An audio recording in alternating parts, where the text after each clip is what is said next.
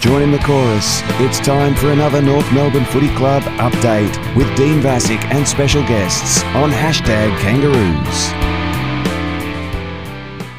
Hi, this is Ben Mackay from the North Melbourne Footy Club, and you're listening to another episode of the #Kangaroos podcast.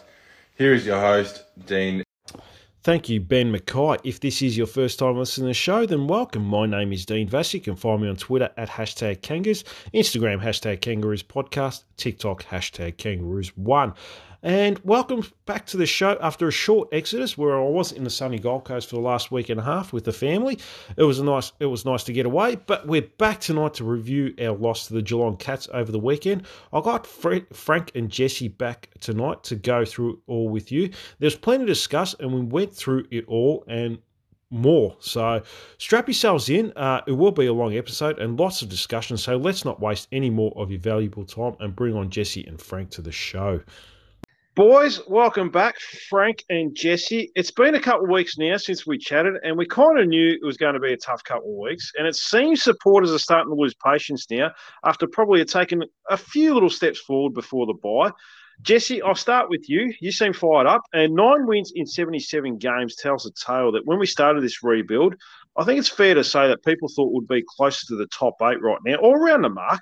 Rather than another season of so far 2 wins with no guarantees we might not win another game this year, it's starting to wear on supporters now, isn't it, Jesse?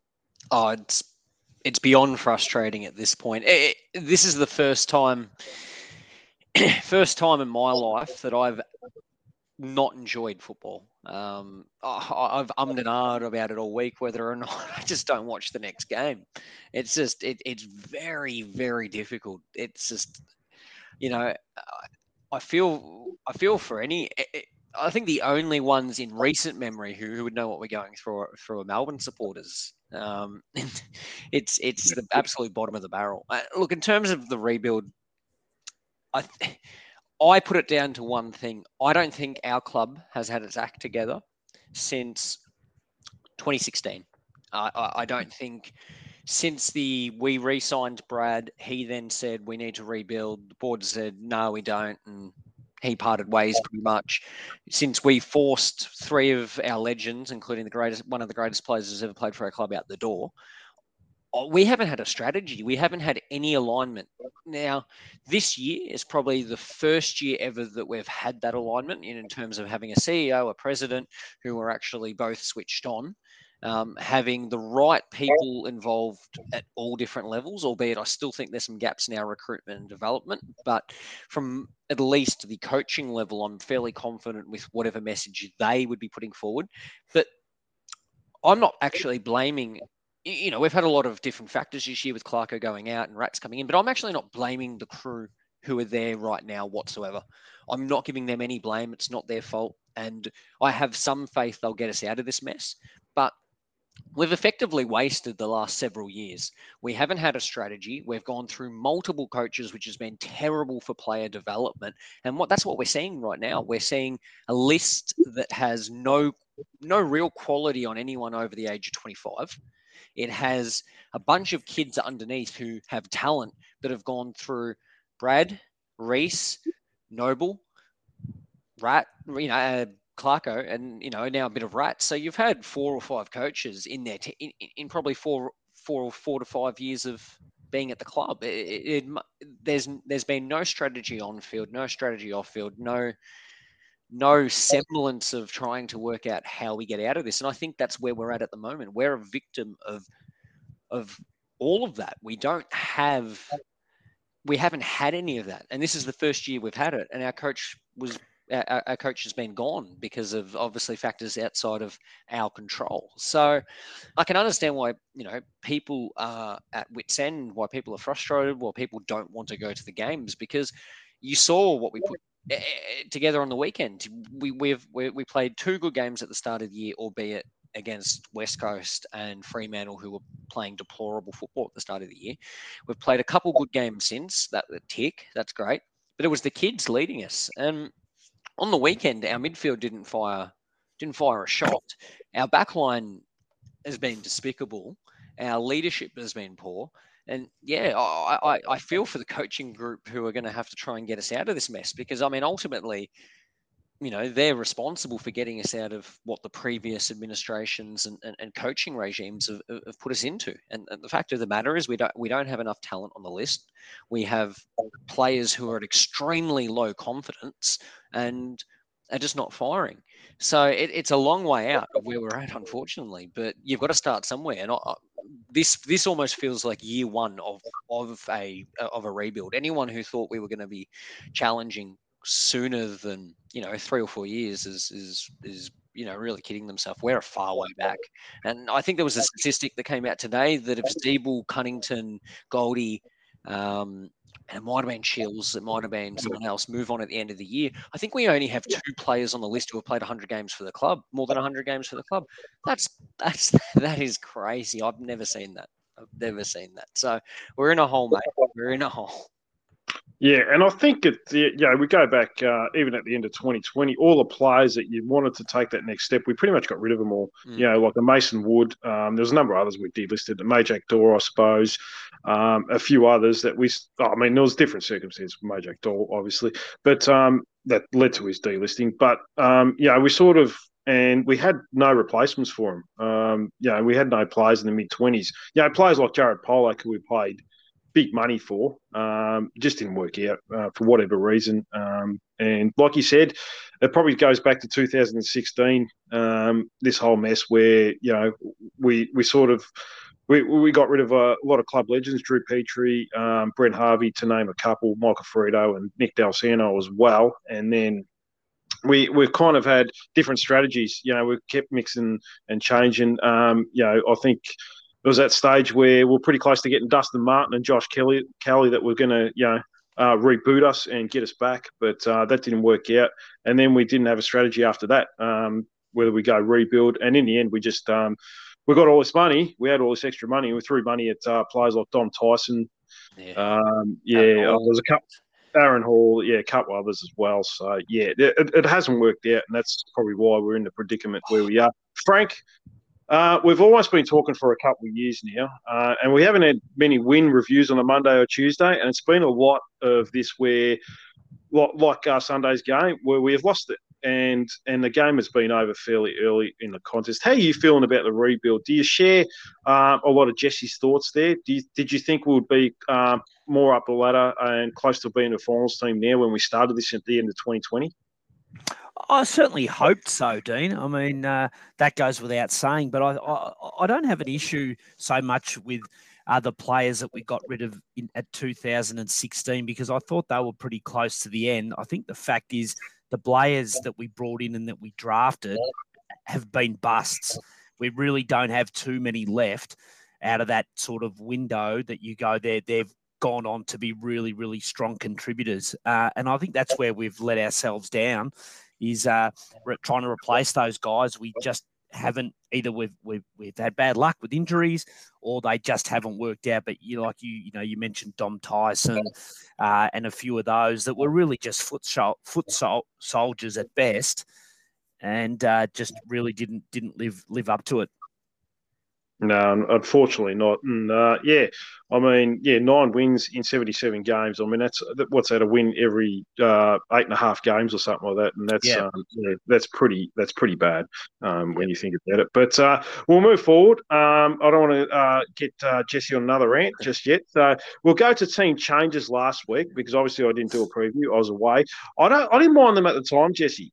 Sherry, Lockie Young, Flynn Perez, and Cooper Harvey in for his debut, which we'll talk about later.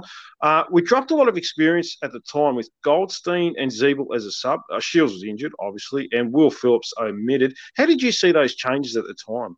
Look, I didn't have an issue with the changes. Ultimately, I think Clarko said it really well at the start of the year. If you're going to end up getting smashed every week, you might as well just play the kids. And we had to play the kids. We've got kids in the VFL. I mean, Cooper Harvey was performing, and I thought he had a great first game. That was the shining light. I've always maintained that he is a great mark above his head, and he showed that. I think it was the second most contested marks of a player on debut, and he's a small forward, so that's great. I was really happy with his effort. But in terms of bringing the kids in, I thought it was I thought it was definitely a positive. I think we had to flick the magnets. I mean, Zeeble was obviously going to play as sub, and he had to come on a lot earlier. But yeah, effectively brought in Lockie Young for him to give Young a game. I don't think Young was particularly good, and I wouldn't be surprised if that was the end of it. Just because he didn't have the best game in my opinion, but I mean, know what he did. So. But I didn't like that. I didn't mind the changes, and I wouldn't be surprised if again this week they flip the magnets around. I think it was a good sign dropping Jack Siebel and making him the sub, because we need to learn to live without him. And the same with Goldie. I didn't think Goldie had been that bad. I thought that was a very interesting one. He definitely had a poor game the week earlier when we subbed him out and left Coleman Jones. So he wasn't playing outstanding football, but I didn't think he was really bad. So that one surprised me a little bit. But they obviously have a mandate that they want to get games into Tristan Jerry. So look, he made a couple of mistakes, but it was his first game back in AFL pretty much all year. I mean, the first game doesn't count. So I'm happy to give Tristan a bit of an extended run of it. Goldie's been a champion of the club, but we can't hold on anymore. They've got there's no trade value to them either. I've got no issue giving some of these guys a farewell game, but if we're fair income, we need to move ahead. So I liked the changes, like you said. I wouldn't be surprised if we start making some other big calls in terms of dropping some established players. And bringing in a few more of the kids, Goda, etc. Didn't have they had good numbers statistically. I didn't watch the game, but I heard some of his kicking was wayward. But I'd love to. I think we've got to give these guys a game. I don't think we have a choice now. No, fair enough. Frank, I guess the big talking point is Tristan Sherry in for Todd Goldstein.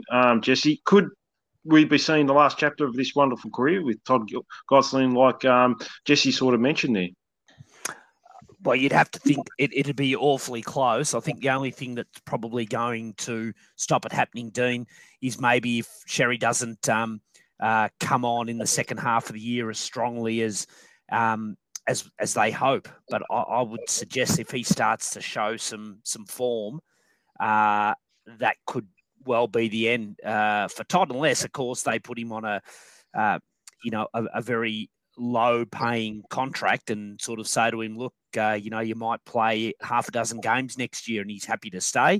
I'd certainly happy to keep him as an emergency, but I think his time as a senior ruckman is probably hanging by a thread. Yeah, I mean, the signs were there last week when he got subbed out halfway through the third quarter, and we were happy to go with Hugh Greenwood and Callum Coleman-Jones in the ruck. I kind of thought, and then when I seen Tristan Sherry named as a starting ruckman and Goldstein on the bench, I kind of knew he was going to get dropped there. So, yeah, look, like Jesse's mentioned earlier, I think it's at that point now where we're not winning with these players in. So why not give games to other players? And Lockie Young and Flynn Perez are players that we want to find out about whether they're good enough to get a contract in 2024. So I think giving them an extended run of at least a month to find out if they're good enough to play on next year is more the way we should be going for the rest of the year, I believe, anyway. We'll get to the game, Jesse, and I thought we started the game pretty well in the first 10 minutes. I think we were leading 12-8, and then we got killed out of the centre square after that, and we couldn't keep up, Jesse, and it put our back line under a lot of pressure. How did you see it? Yeah, look, I think you've hit the nail on the head there. We started well. The first few minutes were very positive. We seemed to come with a decent energy, which was fantastic. I think the main issue was the clearance numbers. I've got some here. The clearances for the game. Patrick Dangerfield had 9, Atkins 7. Billy, who else we got here? Holmes 4, Stanley 3, Duncan 3. There's a couple others in here. Our highest was Greenwood with 5. And then you've got Luke McDonald had 3 down back somehow. LDU had 3 and Simpkin had 3 and he was subbed off pretty early. So we were absolutely annihilated out of the middle. It just was. I've not seen our midfield, lay over and die really like they did. Clearance numbers weren't it wasn't a massive increase, but center clearances for the game 20-4. Around the ground, it wasn't terrible. It was 45-31. We won the stoppage clearances, but center clearances 20-4. And that's with the hit out advantage, albeit that we won the hit outs, but they weren't all to advantage, obviously. It was crazy. And I think that gets highlighted as well by the tackle count. I think as well, we were lower than them on tackles, meaning we weren't chasing hard enough. We weren't applying pressure. They just walked it out of the middle constantly. Like Patrick Dangerfield's a quick player, but some of those other midfielders are not quicker than our midfielders. They're not quick midfielders, but they just walked it out with ease. It put too much pressure on the back line, and it's a back line that once Logue went down, he looked okay, but once he went down, who's really going to be able to defend? They were under too much pressure from the start. Did well to keep Hawkins to 3 goals because. So, Mackay probably did his job, but their small forwards absolutely annihilated us. I think I think they got 9 or 10 goals from small or medium forwards. Might have been more. So it was mostly that which did the damage. So, yeah, you'd be wanting to see a pretty big turnaround from our midfield this week. That wasn't an acceptable level. They looked, from the first 5-10 minutes after that, they looked absolutely flat. I think we only had 2 mids really get over 20 disposals, and Taran and LDU. Maybe Greenwood might have been around the 20 mark as well. But yeah, look, it wasn't enough. We need more effort. Yeah, and that's what it comes. We didn't get we didn't get repeat stoppages either. It wasn't like I think Kane Corns. Well, I'm not. I'm not going to say he's knows what he's talking about most of the time or a big fan of. But he made a good point. Like he sort of said, they just weren't. We're getting first touches to the ball, but they just weren't desperate enough to lock that ball in. It was just a case of, all right, I'm about to get tackled. I just want to get rid of it, and weren't really looking for options. Frank Wardlaw was laid out. Simpkin got a concussion, which might mean multiple weeks for him now, because generally when you get 2 concussions within a month, that you should have an extended period of time of 2 to 3 weeks. So he could miss there. Thomas seemed to struggle in the centre square and moved back in the second half. We had Sherry in for his basically his first game, like Jesse said. Was it just a case of having a completely different group against a mature, strong team in there, and they just couldn't handle it? Well, we hope so, Dean. I really got the impression watching it that, particularly in the first half, that we went down there almost as a group knowing that we weren't going to win, and it was just about minimising the damage. So whether they looked flat, whether the midfield was too strong, touching on what Jesse said, it wasn't just the amount of centre breaks. It was the way they cleared the centre, did it under almost no pressure. He can handle mongrel kicks forward and that, but a lot of those clearances in the first half were lace out hits into the forward 50. Look, I'm hoping that it was maybe just a mountain that was too big to climb for that fairly inexperienced midfield. But the signs weren't good. That's for sure. But hopefully that we can show a little bit more effort this week, because if we were to serve up the same this week, then I think the alarm bells would really start ringing. Yeah, I mean, we've got Hawthorn this week who, they're a fairly inexperienced midfield compared to Geelong. So, yep. You'd hope for a little bit of bounce back. We're hoping we can get George Wardlaw back this week as well, which would make a difference. Maybe Tom Powell as well. I'm not too sure where he's at. And obviously Will Phillips had a strong game too. So he'd be in consideration. So that might give us a little bit, a different sort of setup. No, definitely. 100%. All right, let's talk about the backline and our captain, Luke McDonald. Now, it was an up-and-down game, to say the least. 25 touches, 539 metres gained, 5 intercepts, but 9 turnovers, which hurts. I mean, the backline was under immense pressure all game, and he did do some good things, like I've mentioned, but he hasn't had a great month, Jesse, and people are calling for him to be dropped. We've seen Port dropped Tom Jones in the last couple of weeks, and GWS have dropped Steve Cornelio. I think it might have been last year or the year before. Should he be dropped, Jesse, on current form? Yep. Yeah. No, he should be. And I was defending him for a lot longer than some people were on social media. I would drop him. I'm not convinced that he's in a great state at the moment, probably physically and mentally. I don't think he's taken on I think he's having some challenges with where we're at and being able to captain this side through it. His game has taken a massive hit this year. I don't think he's playing at the level that he has in the past. And yeah, it's been a massive drop off. Like you said, with those turnovers, every time he got the ball, it was meters gained because he was bombing it long, Yeah. and it was and it wasn't just him. I don't want to just pick on him. All of the defenders grabbed the ball and they just torped it as long as and far away as they could, so they could try and get us a few seconds before they had to deal with it again. But ultimately, if you're going to do that, then you're just creating the problem. It's just going to come back around to you. You need to do it. If you're not going to be proactive with the situation, then you're just going to make it more negative and reactive. So, yeah, look, I would.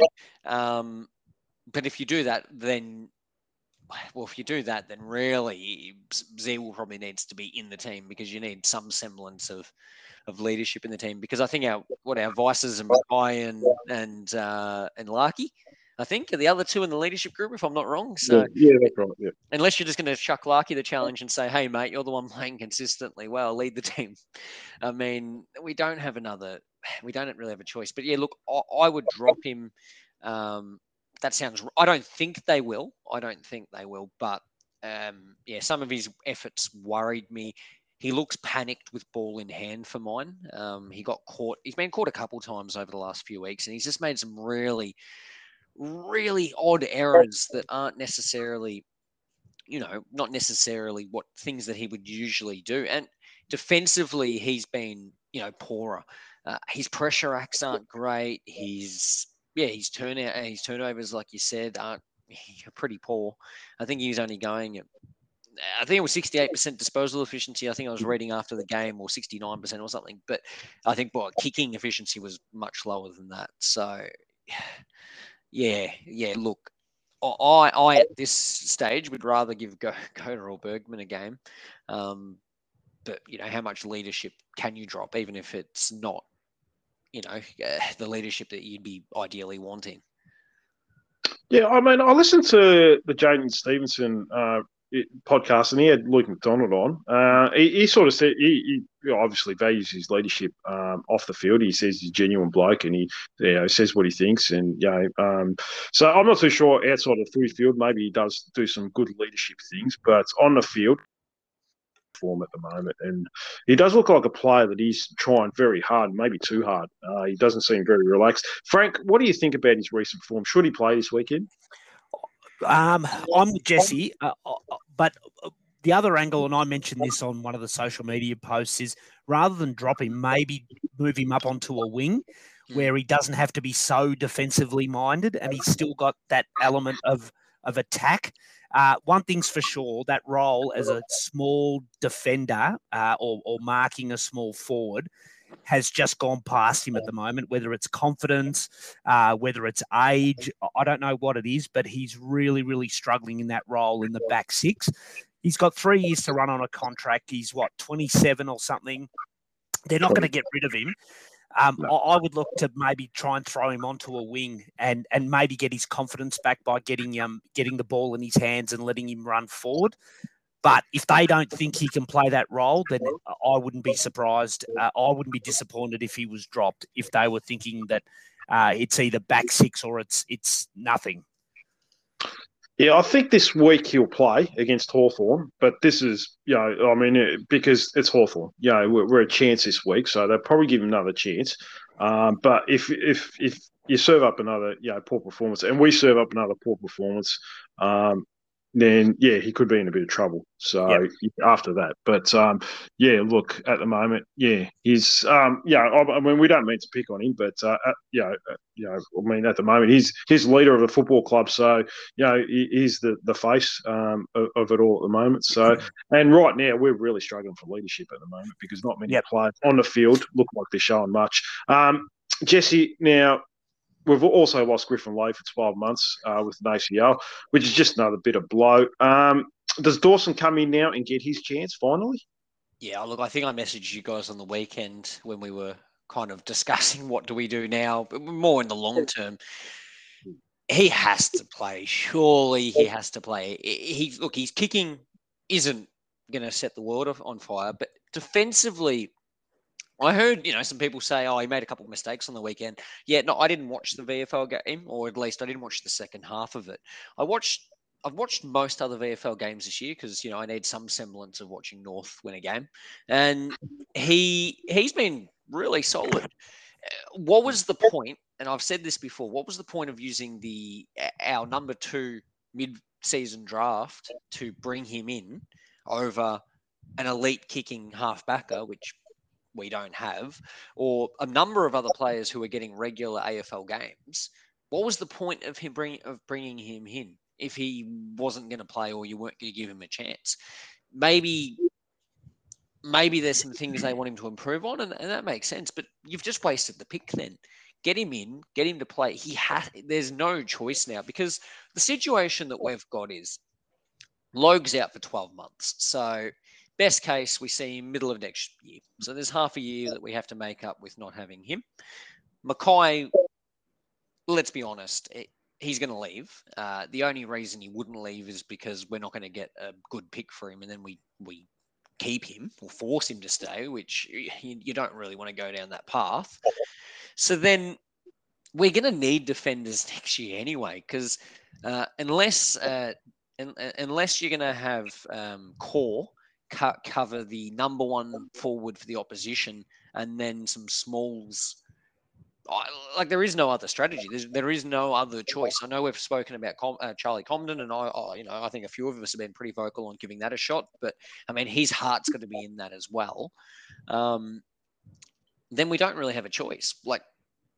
We can go and try and find another defender, but I can't see a way until Logue is back. We're not going to go recruit 2 ready-made, the number 1 and number 2 key defenders over the off-season.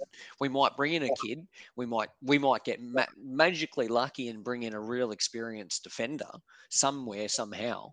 But you're not going to get 2 of those. So regardless of that, you're going to need a able body to play second or third main tall next year, and then work, and then you need someone to play the main tall defender. So I can't see a way at the moment with what we have on our list that he can't play at least some games next year. So I'd be staggered if he doesn't play this week. If he doesn't play this week, then he might as well just pack his bags now. There's no point doing a postseason review or anything, because if I was him, I'd just pack my bags and go to a country club that's going to pay twice as much as North VFL is. What would be the point? Because look, it was a warning sign earlier this year when we went up against Carlton and he didn't get a go and we brought in Bonner. So obviously they weren't happy with him, but we don't have a choice now. You've got to give him a go. Yeah, and I think we mentioned before that we gave Lockie Young and Flynn Perez a go because we want to see what they've got. We want to see what Dawson's got as well. So you may as well get him in. If that's at the expense of Jack Zeeble, then I think it's time. Then I'd rather see what Dawson's got, and you can keep Jack Zeeble for a sub this week as well if you want to do that. Frank, with this injury to Griffin Logue, does this make us want to keep Mackay now? I know Jesse's mentioned that it probably looks likely that he's going to leave, but we don't have many options, and his best football was played when Logue wasn't there last year. 11 intercept possessions on the weekend. I actually thought he played really well. Oh, the question, Dean, is not whether we want to keep him, it's whether he wants to stay. But yeah, a happy and comfortable, competitive Ben McKay. Yeah, absolutely. I'd love him to turn around and say, look, you know what? I'm going to dig my heels in and I'm going to stick around. I just can't help but think that his heart's not in it at the moment. But if I could wave a magic wand, Dean, and tap him on the shoulder and tell him, mate, stick around because if you do, there's get successes around the corner. Yeah, absolutely, I'd keep him. But I think it's going to be convincing him to want to stay, even if we match the bid. That doesn't mean highly unlikely that he walks into the preseason draft. But if he's really, really unhappy, then he's got a number of different options to get out of the club. And yeah, unfortunately, the way we're playing, I can't see anyone convincing him to stay unless, we can win 4 on the run home.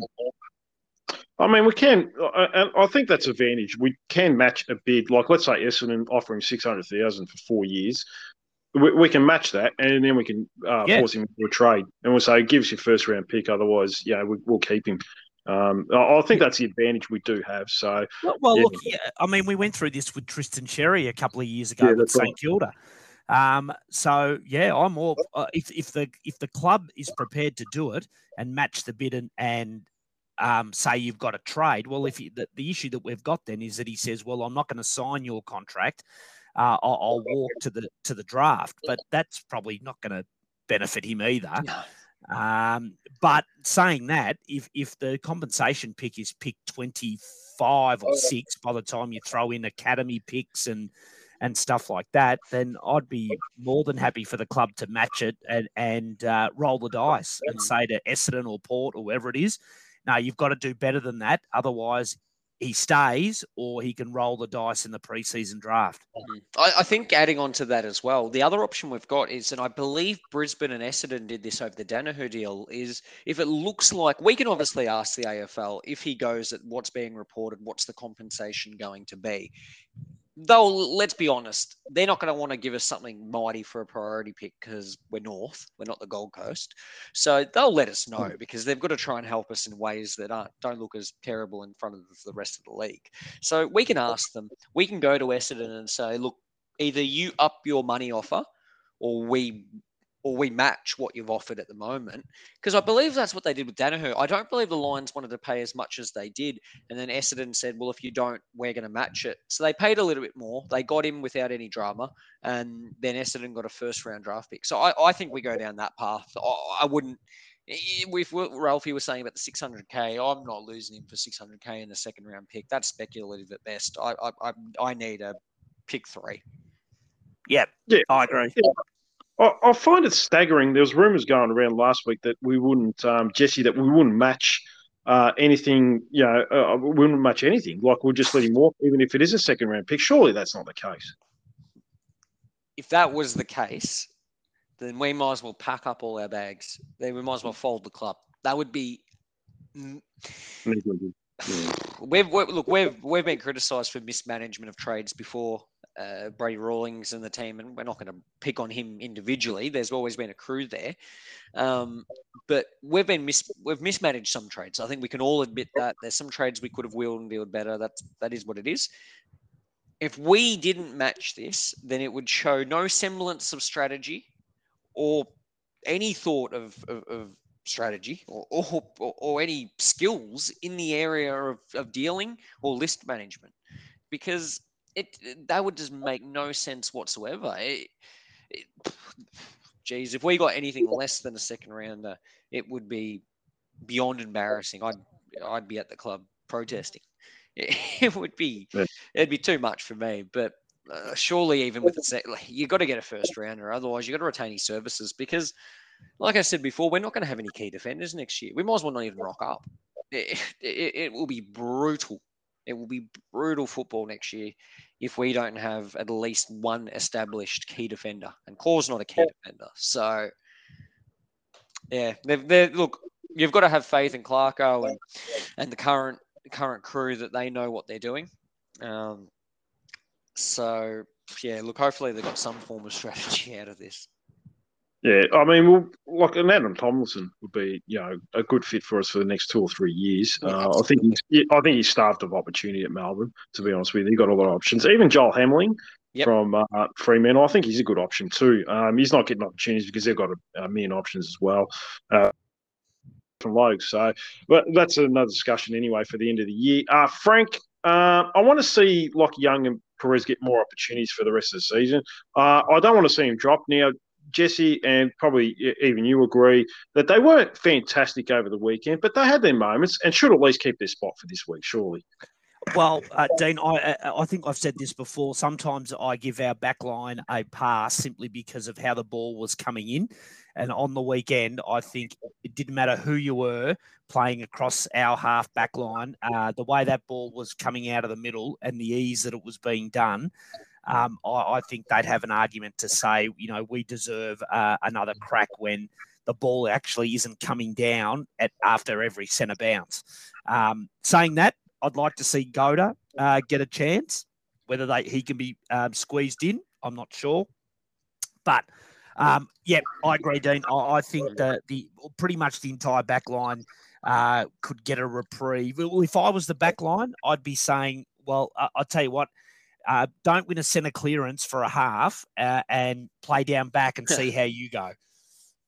Yeah, I mean, the back line in previous weeks have copped their whack as well from David King and Lee Montagna for putting in some substandard performances. So maybe it's a midfield's turn this week. So who knows? Look, it's a fair point there, Frank. Though and like I think you mentioned before, it's just the way they got the ball out of the clearances too that made it very tough for the defenders. So it's fair enough. I give them a pass this week, but I expect a better showing from midfield this week, which might help out the back line. Jesse, we'll go to the midfield now. Now, LDU was our best with 28 touches, 2 goals and 8 tackles. What hurts, though, is 0 clearances from 25 CBAs. I mean, if you get 7 clearances, and you're talking about a 35 possession best on ground game. Yeah, absolutely. I actually thought he looked okay in the first quarter. He didn't have set amounts of attendance clearances, but I actually thought he had a solid game. Look, he scored goals, which is great. That's what we were asking him to do. He got a lot of disposals. I actually think he had a really solid game, and he had a great first quarter. It was weird that he wasn't winning it out of the middle, but I just think it was the whole midfield. It just was not working. Period. It wasn't happening. So. Yeah, look, it didn't work, but we know the quality of player he is, and it's great to have him back. So, I think even by his own standards, he would have liked to have done a bit more. But look, at the end of the day, he had 8 tackles, so that shows that he's actually trying, that he cares. Had 21 pressure acts. He kicked 2 goals, which is something, as I said, that we've been screaming out for him to do. His disposal efficiency wasn't bad. So, look, it was just. I'm not going to criticize him because of that one aspect, and I'm not going to criticize him about that missed jump in the air as well. Like, so many different factors could have been part of that. You're not going to expect him to run back like Jonathan Brown taking a mark backwards. Let's be honest. And I thought that it got overhyped a little bit about that one effort in terms of jumping to take a mark. He may not have even had clear eyes on the ball. Who knows? So I'm not going to criticize his game. I thought he was solid.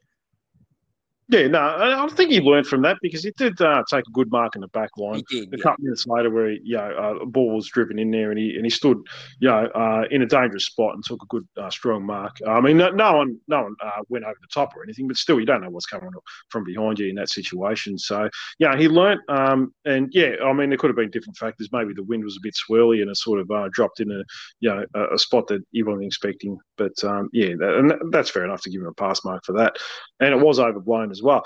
Frank, now we struggled mightily in the first half. If Zerha played in the middle in the second half, he had 17 possessions in the second half, playing midfield, seven scoring involvements. I mean, should we be playing him in there more based on those stats? I don't know whether he can, Dean. That'd be my question, is whether he's got the tank to do it anymore. Maybe don't wait until we're in the position that we were in to throw him in there. Maybe start him there for 5 minutes and then give him bursts in there. He certainly knows how to find the ball. I think the opposition notice when he's in the centre square. My question would be, has he got the tank to play any more than what he did in the middle? Yeah, no, and that's a fair point. I mean, he did have 25 possessions for the game, and I mean, I think because we're getting smashed so badly in that first half, he sort of went in there to toughen up the midfield. We just didn't have that big body, so yeah, and like you said, I think he's probably just not fit enough to play a full game. Jesse, I thought Lazaro did enough to get another game. 15 touches, 10 tackles, 6 scoring involvements, the second most for the team behind Zerha and LDU. 33 pressure acts. What do you think? Do you think he deserves another week? I was hoping you would give me Lazaro, mate. Yeah, I was thrilled with his game.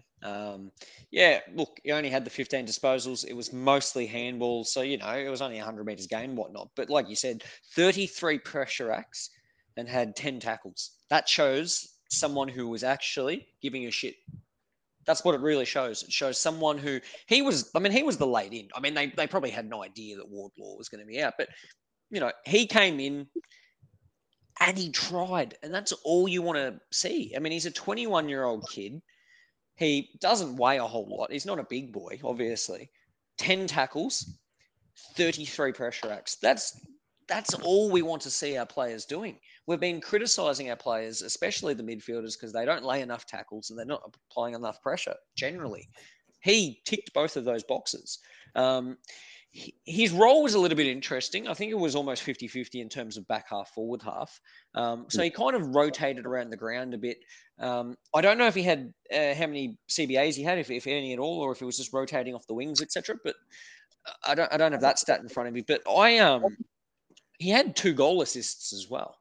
So 2 goal assists is a good number. 6 score involvements. It wasn't high disposal, but it was efficient disposal. It was clean. It led to something. I mean, 2 goal assists and 6 when we scored, stuff all is pretty impressive. But as I said, at the end of the day, he applied pressure. He tackled. That's a fantastic sight. That's what I wanted to see. I was really happy for him to be out there because what he does get, what we've spoke about is we've got a lot of different players who can play a lot of positions. What we don't necessarily have is Shields is going to be gone either this year or next year. We have Bailey Scott, who's playing solid football on one wing. We still need to find out who that other winger is. There's this open spot there. What we've also got is, Scott isn't a defensive mid. A defensive winger. He's an attacking winger. He gets the ball. He runs with the ball. He scores. I think he's had a good year. So we need someone to maybe play a bit of a more defensive winger role. And we've said in the past, maybe he could become a tagger, Lazaro.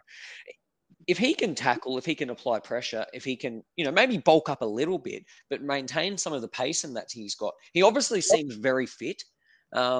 He definitely has improved on his tank. And I think he always had a bit of a tank. So maybe that could be something that he could move into, a bit more of a defensive wing role, rotating off the other wing. If he gets dropped this week, I'd be extremely disappointed. You can't be dropping a player after they tackle and apply that much pressure. He has to play for mine.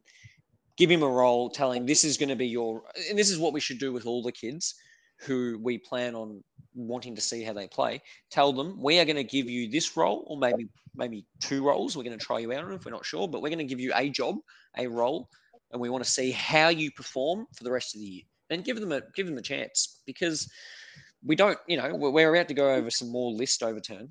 We might as well give these kids a crack. I was really happy that Lazaro got a game. I thought he had a solid game. Yeah, it reminds me a little bit of when Brady Rawlings started to come through in the system. Gets the best out of himself. Really puts in the effort each week, and I think he could be, a player that could play on a wing and occasionally be used as a tagger as well against the opposition's best midfield, like a Brady Rawlings was. He had a lot of big jobs on Chris Judd and so forth. Probably didn't do that legally half the time, but it doesn't matter. I think he could be that type of player that we see in the future. We'll move forward. Frank Thomas, I think, should play half back as a rebounding defender. Attended 10 CBAs in the first half and looked to struggle a little. But with Wardlaw, Phillips, Greenwood, Simpkin, Powell, I don't know if there's any room for any room for him there when we are healthy. And he just seemed to give us good drive and class in that back half. Do you think he should play midfield? Look, I think as a necessity when we need him in there or to try something different, yep. But I wouldn't have any issue at all of trying to get him to play that halfback sort of, for a lack of a better term, that sort of quarterback role, because he does use the ball really, really well, and he's a kind of guy that even from halfback can open up a game with one kick into the corridor. And really give us a different sort of feel going forward. So, if you're going to not play him in the middle, I'd rather him at half back than half forward. Yeah, I agree. He just looked better behind the ball, especially in the second half. I think he could be that player that we're screaming out for, that rebounding defender that will give us meters through his run and carry and be dangerous. Dean, he's got the run and carry. He's got that ability, but he's also a very, very good kick and user of the footy. So he could carry it 15, 20 metres, kick it 60 from half back. That puts you inside our forward 50. So without just bombing it. So I'd love to see him play the role, provided he can do the defensive side of it, and we think he can. I think I'd prefer him at half back. Yeah, I mean, we had Aaron Hall play that for a couple of years, and he didn't have much defensive side, and he's got a bit better defensive game than him. He does tackle hard and so forth when he is in the midfield, and I think he's got that defensive side. He's got enough defensive side to be good enough in the back half. But he's a type of player that can transition from the back half to the forward half quite quickly. So I'd like to see him stay in that back line for the rest of the year. Jesse, we'll go to the forward line, and they were starved of opportunities. 70 inside 50s to 39. And I think Geelong had 33 of the first 40 halfway through the second quarter. But one player, CCJ, hasn't kicked a goal for over a month now. He's taken 4 marks in his last 3 games. I know it's a tough gig, but this kid is on big money as well. And he's got to start impacting the more, doesn't he? 100%. Look, I thought he had a few games that were pretty impressive when he first came into the side. And it was, we spoke about it. It was an immediate boost over what Charlie was offering. However, he's had a really poor month. He's not going to ever be the quickest player, but he looks extremely slow with our pace of ball movement, our transition ability. He just looks completely at sea. If we were a much quicker team, we're a much cleaner team, I reckon he would thrive. But he needs to learn and battle, because you're right, he's on that big coin. He needs to learn how to operate in a side like ours. He's not at a Richmond where they transition the ball generally pretty well and they're able to get the ball up there pretty quickly. He needs to, have a really good look at himself. Have a look at what Larkey does, the body of work that Larkey does to make himself dangerous in our team, which is still a miracle. But he needs to really take a look at himself. But there's almost a little bit of comfort, like he's comfortable, like he knows that we're not going to, drop him, because what other options we got? Comden's obviously injured for, at least a bit longer. Unless we go Goldie and Tristan Jerry again, which please don't. So he almost looks comfortable, like he thinks we don't have any other options. But you know what? Go smaller forward line if we have to. My only hesitation with that is I think that Larkey has probably played some of his best football for the year since Callum Coleman-Jones has been in the side. Now, maybe that's because they're actually dedicating a bigger defender and they have to put a bigger defender on CCJ. Maybe that's the case. So I don't want to do anything like go all small and then poor Larkey ends up getting double teamed like he did for most of last year. I want to allow Larkey to, really thrive and have the best year possible. So it's a hard one. It'd be lovely if we had at least one other tall forward on our list who was who was in form or able to play a game, because then we'd actually have some options. At the moment, we really don't. It's kind of just continue to play him and hope for the best. Yeah, and I think that's what it comes down to. We're just, we've got to go with him because we really don't have anyone else in the reserves that can really, that is a straight swap at the moment. Frank, there seems to be a real lack of synergy between backs and forwards at the moment. I mean, once it gets to our back half, it won't leave there, and there's not enough players given a contest up the field to at least bring the balls to ground. Sorry, who do we blame? I mean, it seems to be a blame of both to me. The backs delivering the ball terribly, and the forwards seem to be playing from behind far too often as well. Yeah, probably a bit of both, Dean, where I think obviously the ball coming out of half back, we've already touched on that tonight. I think it's just a hit and hope. There's really no system, particularly when we're under pressure. When the game's played on our terms, we're a little bit cleaner. But as on Sunday, when it was coming down and we were getting pressurised, we just blaze away and hope for the best. And going back to Coleman Jones, that's where, I mean, I'd cop him having 10 disposals. I just think he needs to take contested marks. That's where a guy like that can take a mark on the wing and relieve the pressure and help us set up. But at the moment, he's not marking. It hits the ground and his arms fall off. And before you know it, the ball's back in our defensive 50. So I think it's a bit of both. But I think I wouldn't blame one on top of the other. I think there's just a real sort of lack of confidence from the back half transitioning into the corridor. Yeah, and I think that's what it is.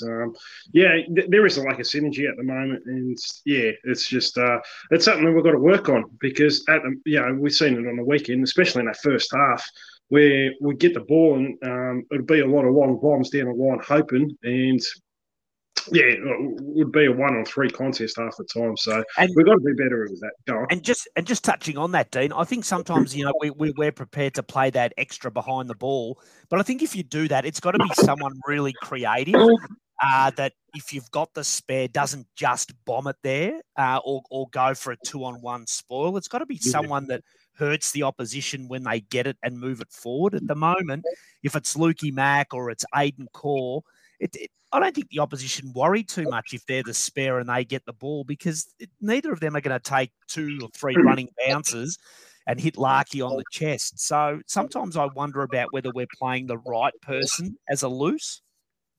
Yeah, and that's probably a fair point too.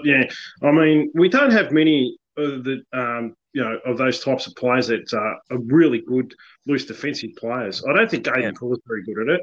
He seems to be just stay in space where it's not dangerous, and we probably don't have many others, to be honest with you. But we'll go to more of a positive, Jesse. Cooper Harvey, we mentioned him earlier. I mean, that's as good as debut as we could have hoped. I think he's is second in the most contested marks on debut, behind James Podsiadly. If he was a mature body back then as well, he's in his 29 when I think he debuted or something like that. So I mean, this is about as good as it gets, doesn't it? Oh, absolutely, absolutely. Look, it was the one shining light from the game, the Cooper Harvey debut game.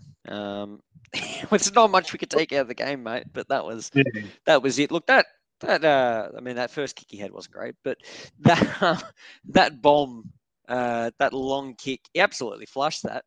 That was fantastic. Look, his contested marking was great, which is something we've always said. He's not that traditional rapid small forward who's going to apply a massive amount of pressure. But generally what he is good above his head. He can score. He's dangerous. He gets into the right position. So, look, I thought he was really, really solid. I'm excited to see what he can do for the rest of the year. I actually think he was, we got him in a bit of a steal. The fact that he was injured a fair bit leading up to the draft, I mean, and his draft year with the broken arm and stuff like that, I think really worked in our favour. Otherwise, we might have had to have taken him a bit earlier. But, I remember reading maybe a year and a half out from him being drafted that they thought he was going to go first round or potentially drift, but be early second. So, look, absolutely stoked to have him out there. It was the one shining light. It was the only reason in the end I didn't turn off the TV, to be honest. Yeah, no, 100%. Frank, I was at Brent Harvey's debut game in 1996, and I felt old watching him, but he showed a lot, didn't he? I was there too, Dean. Just as a matter of trivia. Yes. Yeah, well, I guess we're at that age, Dean, seeing, put it this way, I wanted to name my youngest boy Jackson because Glenn Archer's boy had just been born at the time, and I knew that I couldn't call him Glenn or Craig or Anthony or Wayne because the other half would have gone, I know who that is. You're naming him after a player. So I thought I'd get smart, Dean, and try to get his name as Jackson, thinking, well, we might have a father-son in 20 years. And lo and behold, he's out there playing already. So, Dean, I completely agree. You certainly think back and go, geez, it doesn't seem that long ago that their dads were running around. But there you go. Time flies. Yeah, well, hopefully, Jackson Archer and Cooper Harvey can have successful careers like those boys did.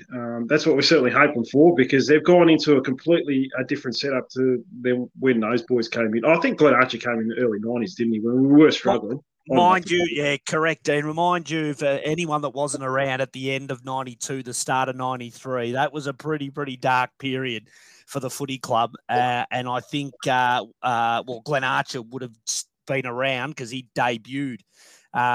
So, maybe there's a little bit of synergy there with Jackson. Yeah, well, let's certainly hope so. So hopefully next year, 2024 and beyond, we can start having success. As long as we've got a Wayne Carey coming through this year, that'll be good. Now I won't talk too much more about the forward line because I think it's a system that is letting us down right now. But we'll get to the reserves now and talk about them. 6 in a row, Jesse, and looking finals bound. You getting excited for them? Mate, we've got to get excited about something. Absolutely, I'll be at the finals. Don't you worry. Look, the boys really pulling together. Geelong challenged us at times in the first half, towards the end of the second half, first half, etc. And then we just ran away with it. We've been really solid. And I think the best thing about our VFL side is they haven't just been rolling over some of the teams down the bottom, which is, given how the VFL functions, is pretty easy to do. I mean, you've got one club that hasn't won a game and 2 clubs that have won 2. So it's pretty easy to kind of roll over people. But, we played Geelong, who aren't half bad. We played... I think we had a win against the top 8 side the other week. We had the Seagulls, who Williamstown are a decent football team. Yeah. Really good for an independent club. We've been playing some good football. It's really exciting to watch. I think, we're in that little top bracket at the moment. We won 10 games for the year and decent percentage. And, it's really exciting. It'll be nice to actually see some finals again. I guess the good part with that as well is we've got a few players, a Wardlaw or someone who played a few games who will probably be eligible come finals as well. I mean, you may not want to risk him, but might be a good experience for him. So I'm not sure how the VFL final rules now. I think you have to have played at least 4 games or 5 games or something. So there's probably a few of the VFL or the lads getting a go in the AFL at the moment who could go back and play and really bolster us. But look, we've been really great. It's goal kicking looks.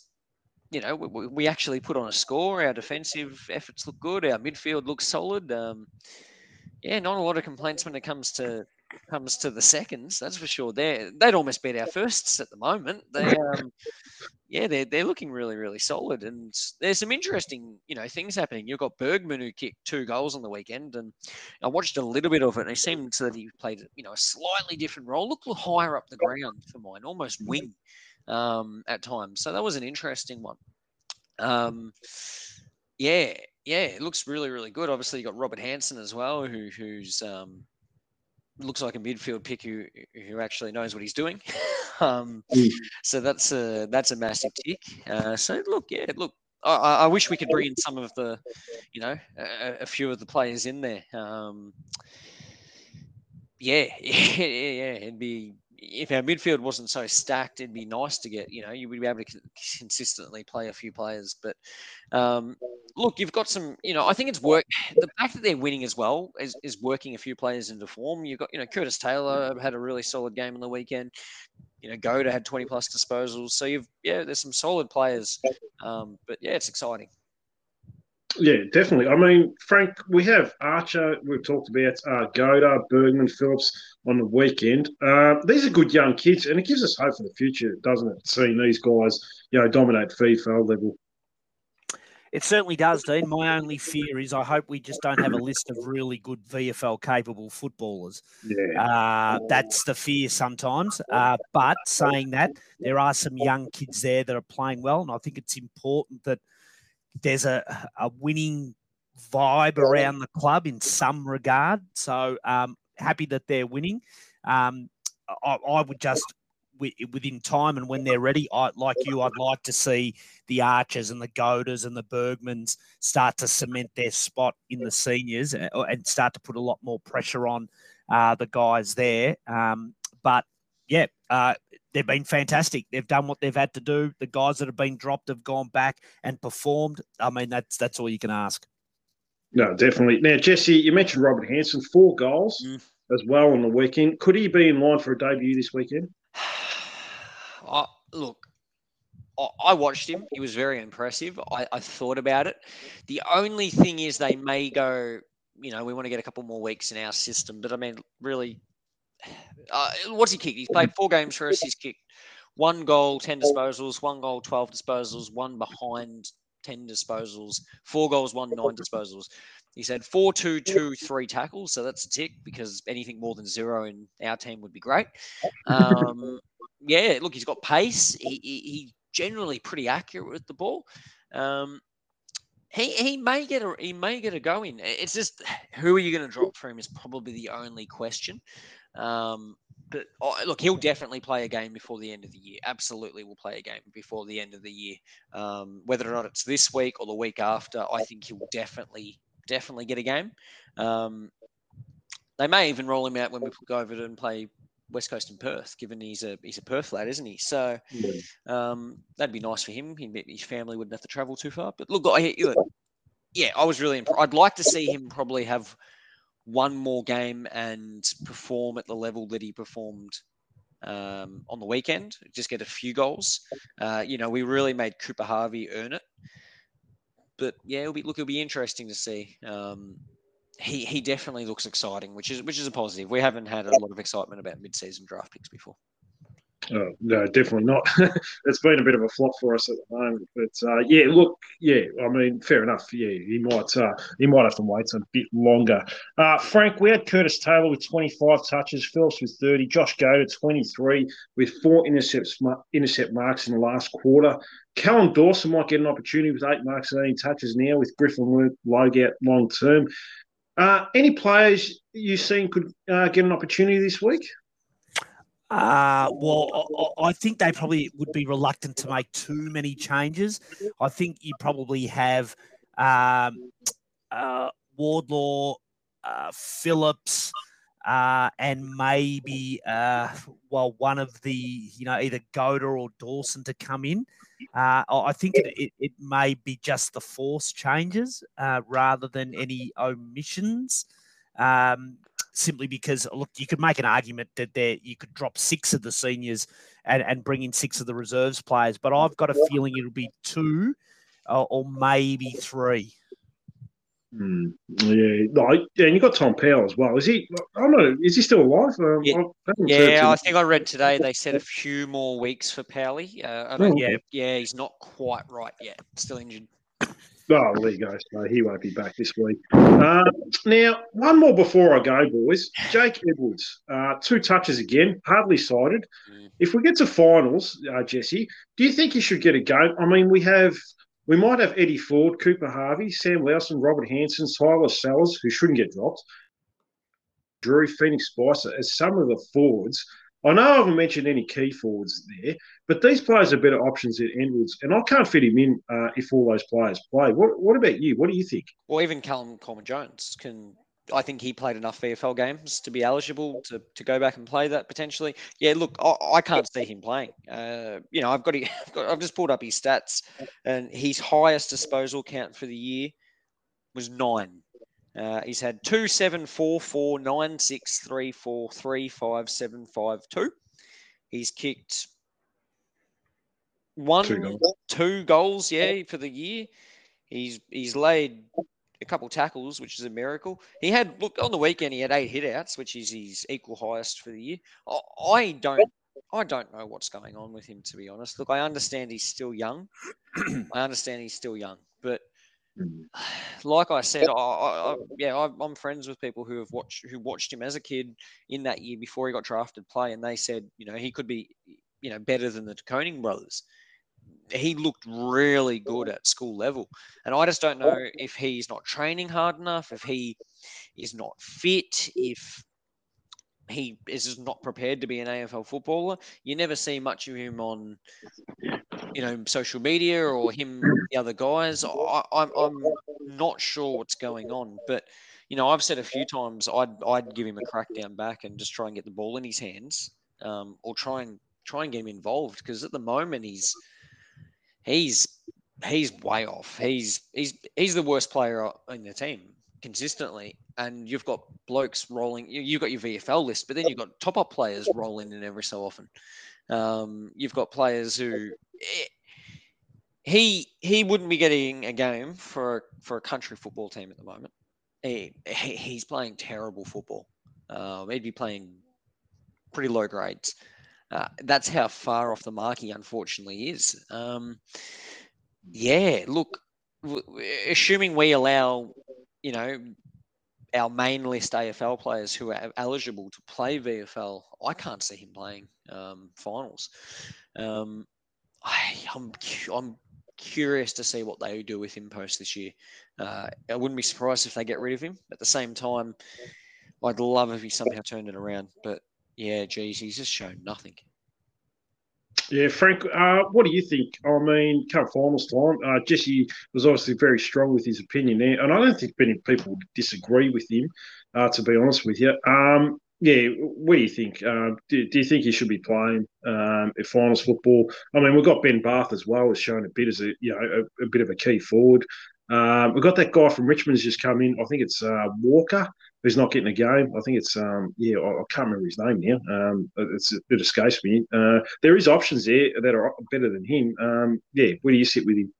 Oh, I completely agree with Jesse. Yeah, I've watched him pretty closely as well. He's just a mile off the pace, absolute mile off the pace. I'm surprised he's still getting a game, much less if we were going to make the finals. So I think he's pretty much his ship sailed, and I'd be shocked if he was still there next year, and I wouldn't be surprised if they drop him if we do end up making finals. Yeah, and you don't know what it is. I mean, he was highly touted. I mean, anyone would have taken him number one based on what people were saying in that mid-season draft. They were saying at the end of the season he would have been a top 10 pick anyway. So, from what all reports, the club did the right thing in drafting. But for whatever reason, it's obviously got to be psychological that he can't perform at the moment. So, yeah, it is what it is. Anyways, we've been talking a long time. Jesse, did you want to add anything else before I let you go? No, mate. I'm just gonna roll with the punches and we'll try and conjure the effort to watch us versus the Hawks, mate. Yeah, no, you got to stick with it. We're stuck this long. It's going to turn around one day. Can't give up. It's like that really bad movie. You're halfway through it. You think I can't watch any more of this. God, I hope we're only halfway through it. No. Look, you can only get up from here. We'll be back. Yeah, no, definitely. Frank, what about yourself? Anything else before I let you go? No, mate, nothing. Just pretty much the same. Turn up on Sunday and cross my fingers and toes and hope that we can put in a better effort than last week. And let's see what's happened. No. So thank you very much to Frank and Jesse for coming on the show. A bit of a fired up Jesse tonight. So it was good to see. Had to let it out, I suppose. That's it for today's show. Once again, thanks to all you lovely listeners for all the likes, retweets and comments you all put out for the show. It's much appreciated. I couldn't do this podcast without your support. So if you can leave a rating and review on your favourite podcast platform you use as well, that would be awesome. I'll be back on tomorrow night as well to preview a game coming up against the Hawks this week. Probably our best opportunity to win a game for a while. So a big game, and I'll have a review for of that tomorrow night. So today I will leave a shout out to Sean Barry at Shawnee KB on Twitter. Bye for now and go Roos.